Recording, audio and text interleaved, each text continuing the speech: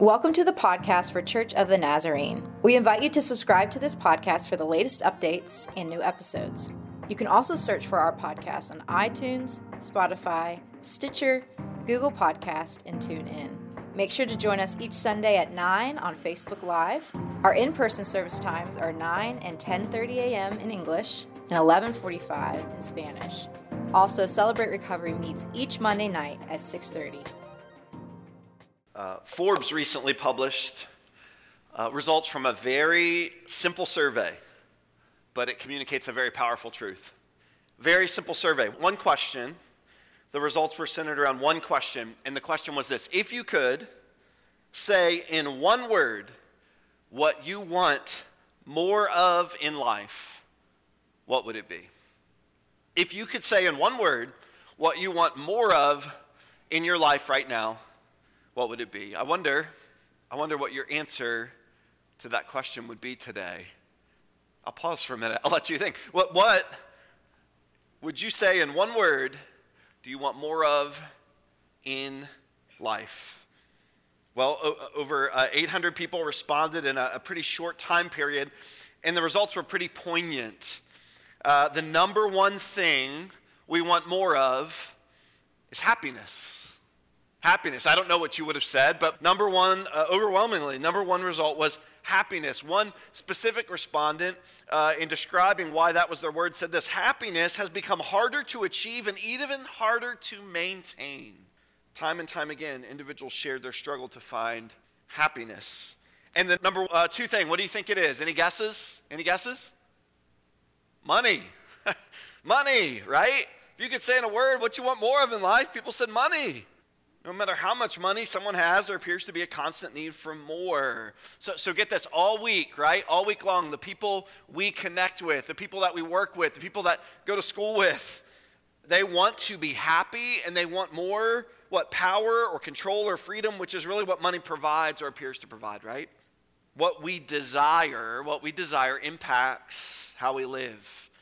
And truthfully, there's nothing wrong with wanting to be happy. And there's not even anything wrong with wanting to make more money. After all, you can't give away what you don't have, right? So I get that. But the challenge is, what happens when these desires, among others, become the driving force, the motivating factor behind everything that we do? So today, James chapter 4 is going to speak to a group of believers and has something really powerful to say about desire. So I'm going to invite you to turn today to James chapter 4. We are in a journey that we began back in the fall through the book of James, week by week, sometimes even verse by verse. We've made it all the way to chapter 4 in January. Aren't you proud of us? So if you're here and you've missed out, this is a great day as we're picking up in chapter 4. And if you've been with us, thanks for tracking along. I'm going to invite you to stand today as we read God's word. We're going to read just the first 3 verses of James 4. That's all we can handle today. That's all I can handle. And so we're going to read the first 3 verses. And we stand. Why do we stand? Sometimes we change the posture outwardly because we desire God to move inwardly in our hearts. And so we begin by acknowledging this is God's word. And it's on the screen behind me if you don't have it in front of you. James 4, verse 1. What causes fights and quarrels among you? Don't they come from your desires that battle within you? You desire, but you do not have, so you kill. You covet, but you cannot get what you want, so you quarrel and fight. You do not have, because you do not ask God. And when you ask, you do not receive, because you ask with wrong motives, that you may spend what you get on your pleasures. Lord God, we thank you today for this, your word. We believe your word is alive and active in speaking. We don't just acknowledge today that you have spoken through your word. We acknowledge today you are speaking through your word. So as we open it, we ask that you would bring it to life in our hearts and in our minds, that you would open our eyes and open our hearts to receive. We do not want to be just hearers of the word today. We want to be doers. We want to respond in action to your truth. So we thank you today in Jesus' name. Amen, amen. Before you sit down, turn to your neighbor and ask him the question, what do you want? What do you want? Now, whether they answer or not, you can sit down. What do you want? What do you want? Some of you, husbands and wives, that was beautiful, because I don't know what happened there, but some of the parents in the room said, can I have a normal work week without snow days? Okay, you know, I get teacher work days. Can I have a parent work day? Let's be honest, okay, maybe that was just me. Maybe that was a little too personal. What do you want? Isn't that the question today? Isn't that the question we should be asking as we look at James 4, verse 1 through 3. I'm just having a little fun there, but I do feel like my kids never go to school anymore. So we'll talk about it later. Somebody keep praying for me. We're going to make it. We're going to look just verse by verse at the passage, these 3 verses. So I've got it here on the screen, again, behind me. But what does James do? He begins with the question. What causes fights and quarrels among you? If you're a parent, I'm going to make several illustrations to being a parent because it is a big portion of my life. But this is kind of the parent walking into the room and saying, hey, what's the problem? What's going on here? What's the issue? That's what James really begins chapter 4 with. What's the problem? Well, she said, yeah, isn't it interesting? James is writing to a group of believers. Isn't it interesting that believers are not immune to conflict, are they? We see conflict within the church sometimes, within the body of believers, and that's what's happening here. Even these believers that are scattered throughout the region, James is acknowledging there's some fighting, there's some tension here. What's the problem? He begins, and then he's going to answer it for us, right? We see in the very next part of verse 1, don't they come from your desires? Desires. We're going to focus on that word here for just a minute. James is establishing the root of the problem is this desire. And let's acknowledge this because there's some misconceptions about this idea, right? Not all desires are bad. Somehow, some way, many of us, maybe you've grown up in the church, maybe you've heard that preached before, and you just believe in Jesus and to acknowledge his word means I can't desire anything. I can't have desires. And that's wrong. That's not real. That's not truth. In fact, God's word teaches the opposite. God's word says in Psalm 37, delight yourself in the Lord and he will give you the desires of your heart. Desires are not bad. They're not bad. But let's look at what this word really means because we know that these words were not originally written in English. They're written in Greek and translated now into English for our benefit. And so sometimes that translation is a little bit tough. Some things get lost in translation. So this word desire in the Greek is hedone, which means nothing to you maybe. But that word hedone, it literally means pleasures or lust. It's where the word hedonism comes from. Hedonism, the pursuit of pleasure above all. So James is not just acknowledging kind of any desire. He's saying these desires, this desire for pleasure above anything, this desire for happiness, no matter the cost, right? That's the root of the problem. That's what's happening here. This is where he's pointing us to. These lusts, this pursuit of pleasure above all, this being driven by whatever makes me happy and whatever feels right and feels good. That's the source. That's the source, these desires battling within you. And James says that they're driving us. But more than that, as we go to the next verse, he says these are fueling evil in our lives. Look at what he says.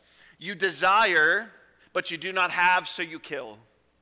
You covet, but you cannot get what you want, so you quarrel and you fight. So these desires, right, they battle within us. And if we entertain them, if we allow them to take root in our hearts and in our minds, they're fueling all kinds of evil. And James is giving some examples that may seem kind of extreme, but his point is he wants us to understand that these desires battling within us, if we let them take root, they're fueling all kinds of destruction around us. He's painting a picture here for first century believers, but this picture is not just unique to their day and age, is it?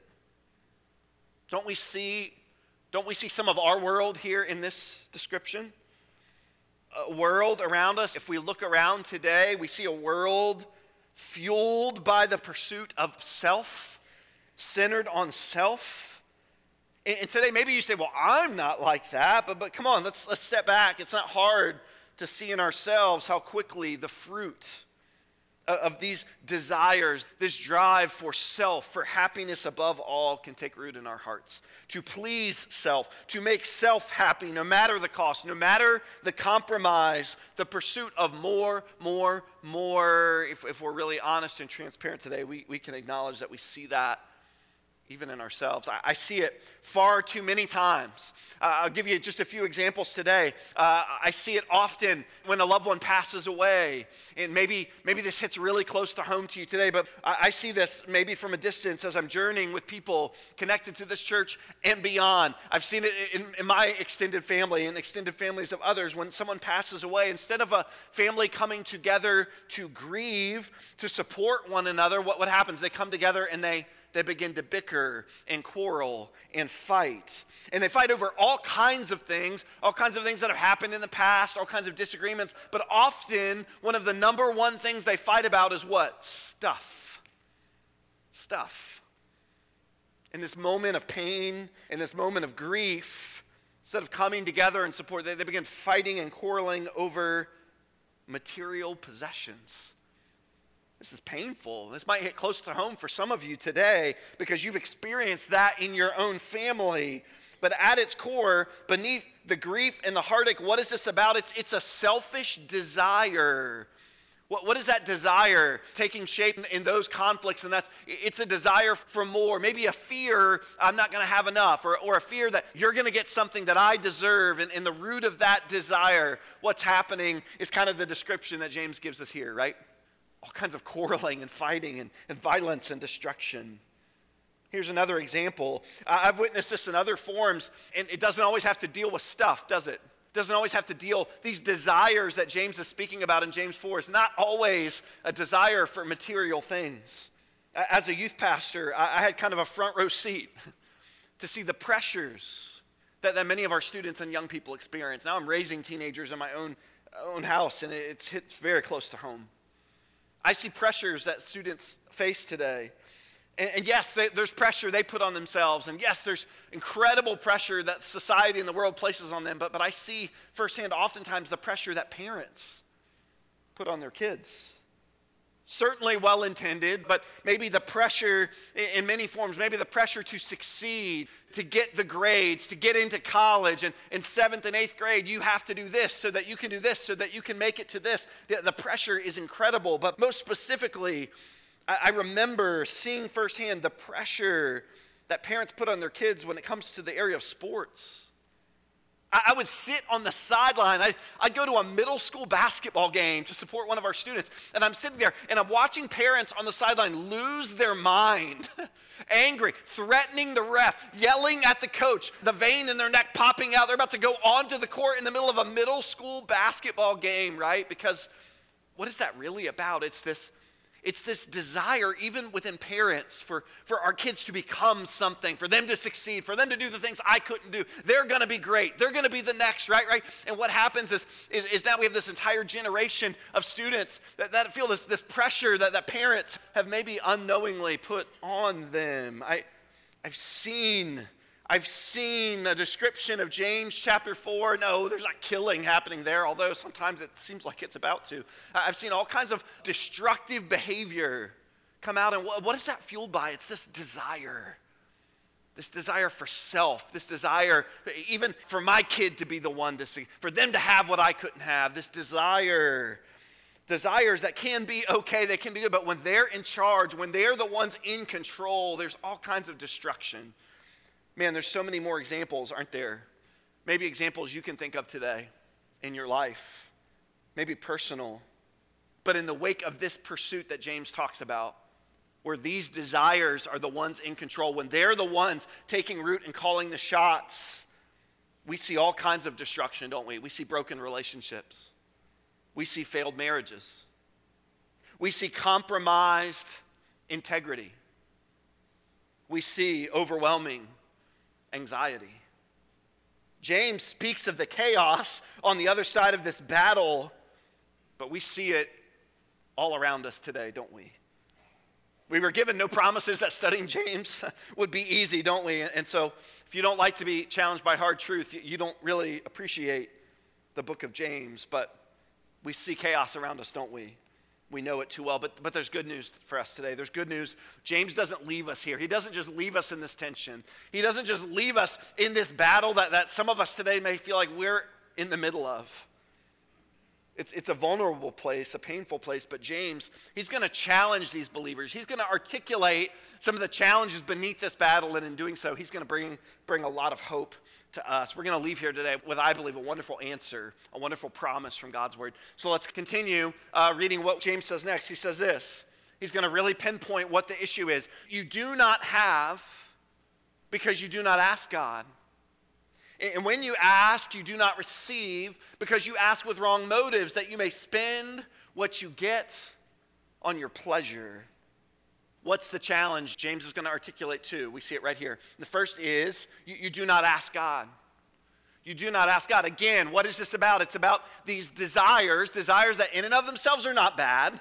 But when they become the God, when they become the one leading and fueling every decision and everything that we do, and they're battling within us, and it comes out in all forms of destruction around us, right? So James is saying, well, the issue is you don't ask God. Your life is so centered on self that you've forgotten the God who made you. You forgot the God who created you. You forgot the God who literally, he breathed life into you. He knit you together. You're not some accident. You're not just some cells combining and showing up here. No. You were intimately created by a God who loves you, and you've forgotten that.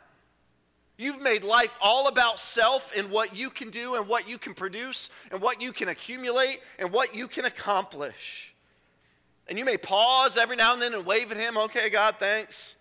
But he's not a focus in your life. He's not a priority. You thought you were the source, but you forgot God is. One of the biggest mistakes that we can make is thinking that we can have anything apart from him. And James is saying, the root of the problem is you don't ask God. You're out there doing it on your own. You're out there figuring it out. You're out there trying to make a way for yourself. Climb the ladder, whatever the cost. But next he says, not just that, but he says you ask with the wrong motives. So first you don't even ask God, but then when you do, you ask with the wrong motives because self is in charge, because it's all about me. Even when you come to God, it's still all about me. It's still about what I want and my desires. You convince yourself that because God wants you to be happy, then anything you want will make you happy. That must be what God wants. And look, we do this all the time with truth. We rationalize truth in God's word over what makes us happy and what seems best to us because God wants me to be happy, right? And so the issue is here. First, we don't acknowledge him as the source, and then when we do, we come to him with these selfish motives. God, I want you to bless what I'm doing. God, I want you to, this is what I want. Now you come and put your stamp of approval on it. And we act confused when God doesn't answer and respond in the ways that we think he should. For you, God has somehow become all about what you can get. Bless me, help me, rescue me. And man, God can do all of those things, but I don't believe it blesses and honors him when we ask out of a selfish heart. Man, anyone who's had kids knows about this, right? This is a super simple illustration, but I've got one of my kids, and maybe you can relate to this. It happens the most with ice cream. Maybe it happens other times, but ice cream, everybody's got their flavor and their thing, and one of my kids will kind of look at me. I'm enjoying my ice cream, and you've got yours, and I've got mine, and they'll look at my ice cream, and they'll kind of hold out their own and say, hey, Dad, want to try mine?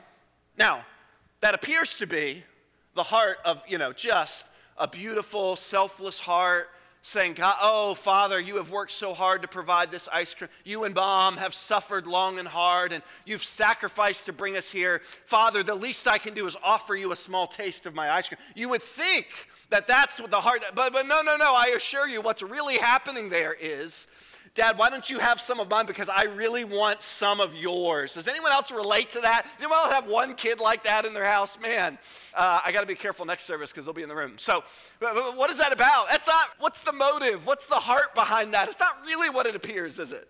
It's not really a heart that's generous. It's really a heart of, well, if I offer you this, then I could have some of yours. So anymore, I'm like, no, you can just have it, whatever, whatever. But we do that sometimes, don't we, with God? We ask with kind of impure motives. We ask and it's really about self. It's really about what's in it from me.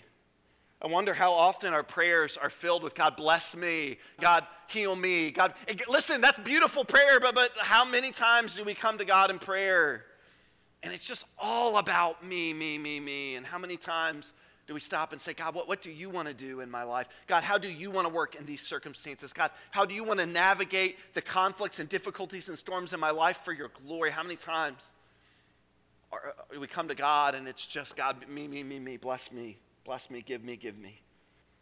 So, this begs the question. There's hope in what James is showing us here. There's hope, but it begs the question, what does this look like? What does it look like in this battle? We feel these desires that are warring within us, desires for self that desire to control us. What does it mean? Instead of allowing those desires to be in control, what does it mean instead to seek the Lord with right motives? If the issue in James 4 was that, one, you're not asking God, you're not really coming to him, and two, you're not coming to him with proper motives, then what does it mean for us today in 2022 to truly come to him and to truly come to him with motives, with hearts that are pure? Well, the good news for us is we know that James is the brother of Jesus, and often when we read James, we're reading Jesus because there's so many parallels in Scripture. And the beauty is, as we read James 4, there's a place in Matthew's gospel where we can picture the words of Jesus, and I think those words of Jesus are super helpful to where we are today. So if you can, turn over with me, Matthew 7. We're going to read the words of Jesus. James, of course, after Jesus' death and resurrection, wrote the words he did in James 4, but reflecting, as we will for a minute, back on these verses, think of what Jesus says in Matthew 7, verse 7. It says this: ask, and it will be given to you. Seek, and you will find. Knock, the door will be open to you. For in everyone who asks receives, and the one who seeks finds, and the one who knocks, the door will be opened.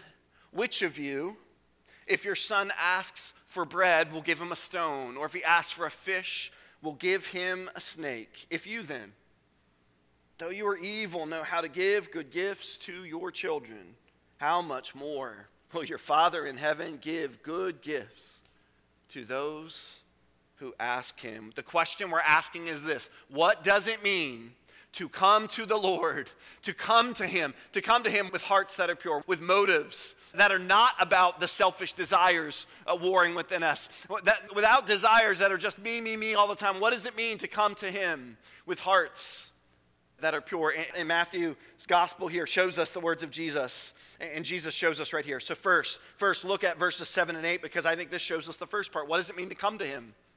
What does it mean to come to him? Jesus shows us. Jesus wants us to be clear. What does it mean that we come to the Father, the God who created us, who loved us, who formed us, who has a purpose for our lives? What does it mean to really come to him? What does that look like? Does it look like I just come to church on a Sunday? Does it mean I better pray every day in the morning before I get up?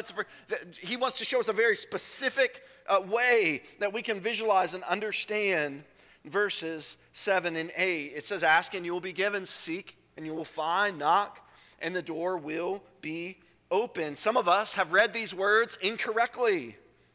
We, again, because we live in a world so filled with self, we read these words as a means to gratify self. Well, man, I really want this. And Jesus said, if I ask, he'll give it to me. Well, and I really want this. And God said, seek it and you'll find. And man, I really deserve this, don't I? And he said, knock and it's going to be open. And so we use this verse, the words of Jesus, and twist them around to gratify the desire of self. But we have to remember some specifically what these words mean.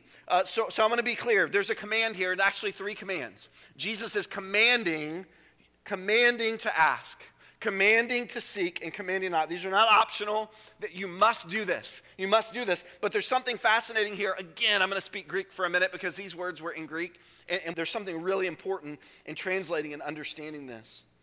If this was a one-time command, then we would read these words in the transcript and they would be in the aorist tense. Again, if you don't care about tenses, hang on for a minute because I promise this matters. If this was a one-time command, like, hey, you better ask God once, you better seek him once, You better knock at least once. If that's what Jesus was trying to say here, then it would be in the aorist tense, but it's not. It's not. You may say, what's the big deal? No, this is a big deal. This is a big deal. Understand that this is in the present imperative tense. You may think that doesn't sound very spiritual at all, but hang on, I promise it is. Because what this is saying, this is not a one-time command. Jesus is not saying, ask once, seek once, knock once. Because this is a present imperative command, the literal interpretation is ask and keep asking. Seek and keep seeking. Knock and keep knocking. This is not a one-time, this is not a drive-by, hey, I asked you for that, God, and you didn't do it, or you wanted. No. This is not a check the box, I did it. No. Jesus is painting for us a picture of what coming to God the Father looks like. It means that we ask and we keep asking, that we seek and we keep seeking, that we knock and we keep knocking. It's not a one-time thing, it's a relationship. An ongoing activity, just as breathing in and out is part of our normal activity, so is this attitude of coming to God in prayer. I'm going to ask, I'm going to keep asking. I'm going to seek, I'm going to keep seeking. I'm going to knock, I'm going to keep knocking. It's not a one-time thing. It's not I did it then and now I'm giving. No. This is a present tense, ongoing command that Jesus says this is what it means to come to the Father. This is what it means to come to Him, to acknowledge Him as the source. He is the provider. He is the one who created you and has a purpose for your life, that you come to Him and you keep coming. And you may not get the answer you wanted yet. You may not get the answer that you're seeking, but you keep coming and you keep asking, because the promise Jesus says is you will. You will receive the answer. He will show up. He will answer if you just commit to come and keep coming. Keep knocking. Keep seeking Him. That's what it means to come to the Father. But Jesus doesn't just leave it there. What does it mean to come with right motives, with hearts that are pure? Because maybe today, you're saying, I don't know if I am. How do I know? Well, Jesus uses this foolish analogy. We read it and we think this is ridiculous. He uses an analogy here in Matthew 7 of a child who asks for bread, and the father, thinks it would be funny to give him a stone. Now, I don't know who in here would do that, but that's pretty rough, man. That's pretty low. Dad, can I have something to eat? Here's a stone. Right? I don't know, what is that? But that's what Jesus gives us. Or you want a fish, and here's a snake. Don't get hurt. Right? It's a terrible analogy. Jesus, no one would do that. But as ridiculous as that seems, Jesus is saying, we who are inherently evil, we're inherently sinful people, we would never do that. We would never desire to give our earthly children terrible things.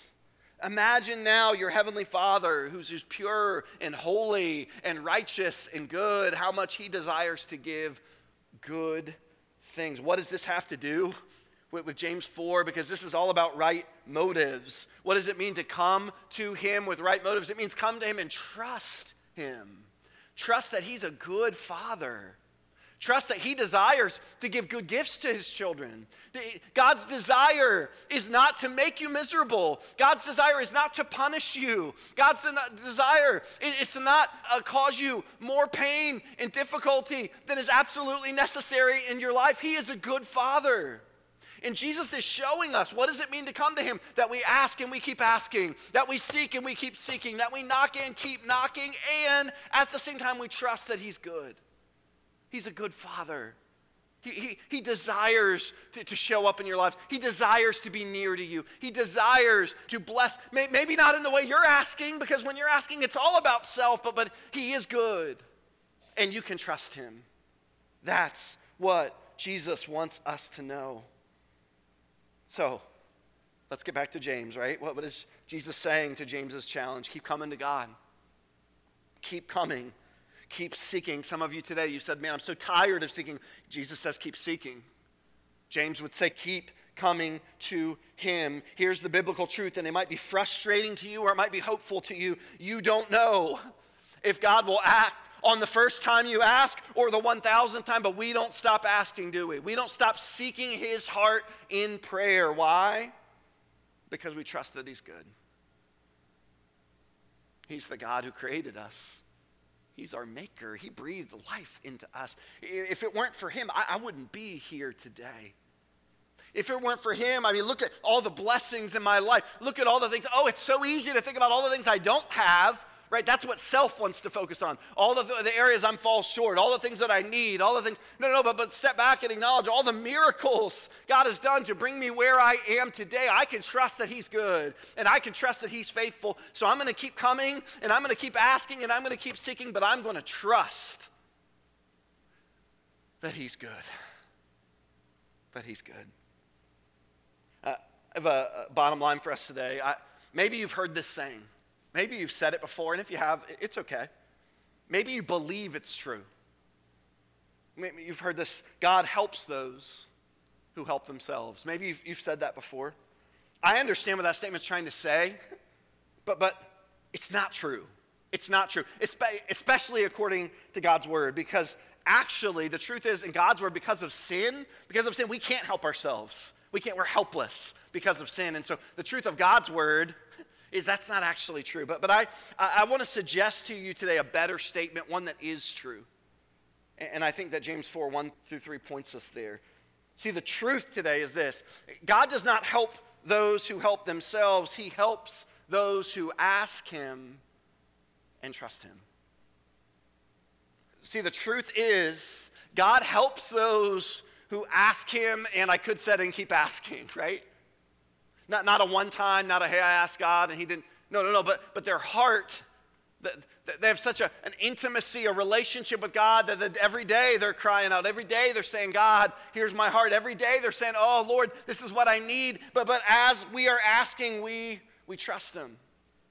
We trust him and believe that he's good and believe that he's faithful. Why don't we ask God? Maybe we don't always trust. Maybe today in your life you don't really trust that he's good. Maybe today you don't always trust that he has your best interest in mind, that you better take things under, you better control because God can't be trusted. Maybe today you're not willing to put to death those selfish desires that are raging within you. But I believe that God helps those who ask him and trust him. I don't know what you think of me today. Please don't say it out loud because it might hurt my feelings. But just maybe you have some level of regard for me. But I hope you believe today that I care for you. That's part of my job as a pastor, to care for you. And maybe I haven't done that as well as I could have, but that's my desire, to care for you. But today, do you believe today, I'm a father, I've got 4 kids, I talk about them often. Do you believe that I love my children? I hope you do. I think you do. You believe that I really love them. And I use the illustration of being a father often because it's an integral part of my life. It's a constant reminder. I love my kids. They're special to me. And I got to tell you, kids ask for stuff, don't they? Some of you, yeah, right. Mainly they ask, Dad, where's Mom, right? So everybody gets that, right? But the next question, the second most question after Dad, where's Mom? Dad, can you help me? Dad, can you play this game? Dad, can you throw the ball? Dad, can I have some money? Dad, can I have some more money? Dad, can we go to my friend's house? I love my kids. And listen, I really love doing whatever I can, whenever I can, with them and for them. And if you believe I love my kids, then you believe the premise that I want to bless them.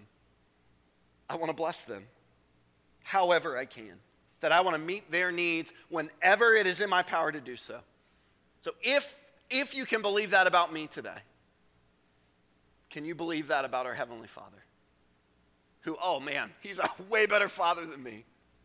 And his strength, he's so much stronger, and his wisdom is so much greater, and his power and his so much better than me. Is it possible today for you to believe that your Heavenly Father desires what's best? The band is coming, and we're going to sing a song. I believe it's a beautiful declaration of our trust in God. Trust in God as provider. Trust in the one. And maybe you're at a place today in 2022 where this message hits really close to home because there's a battle within you. And maybe there's real fear in your life. Maybe you're praying that God would show up in some ways, and you're really anxious because it doesn't appear right now that he's going to provide. It doesn't appear right now that he's going to answer. You've been asking, and God's not showing up in the way that you've expected, and today your faith is kind of flatlined a little bit. Well, today I want to invite you. God helps those who ask him and trust. And so today I want to pray. I want to pray that you'll trust God. Would you stand with me as we prepare to close with song today? God, today the prayer of our heart, the desire, the posture of our heart is we're going to come to you. Forgive us, Lord, with the desires that we have that are raging within us, and so many times we take matters into our own hands. Forgive us, God, when today we're fearful and anxious and we're trying to figure it out on our own. Forgive us today, God, when we don't come to you. Forgive us, Lord. We repent of that.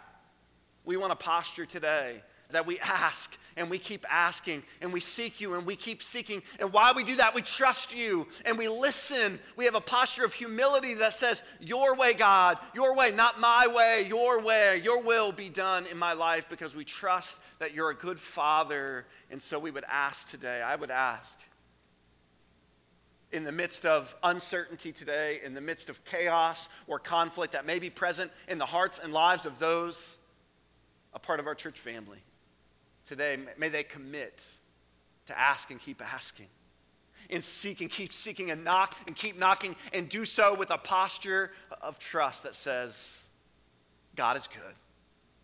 He is faithful. We love you, God, and we thank you. In Jesus' name.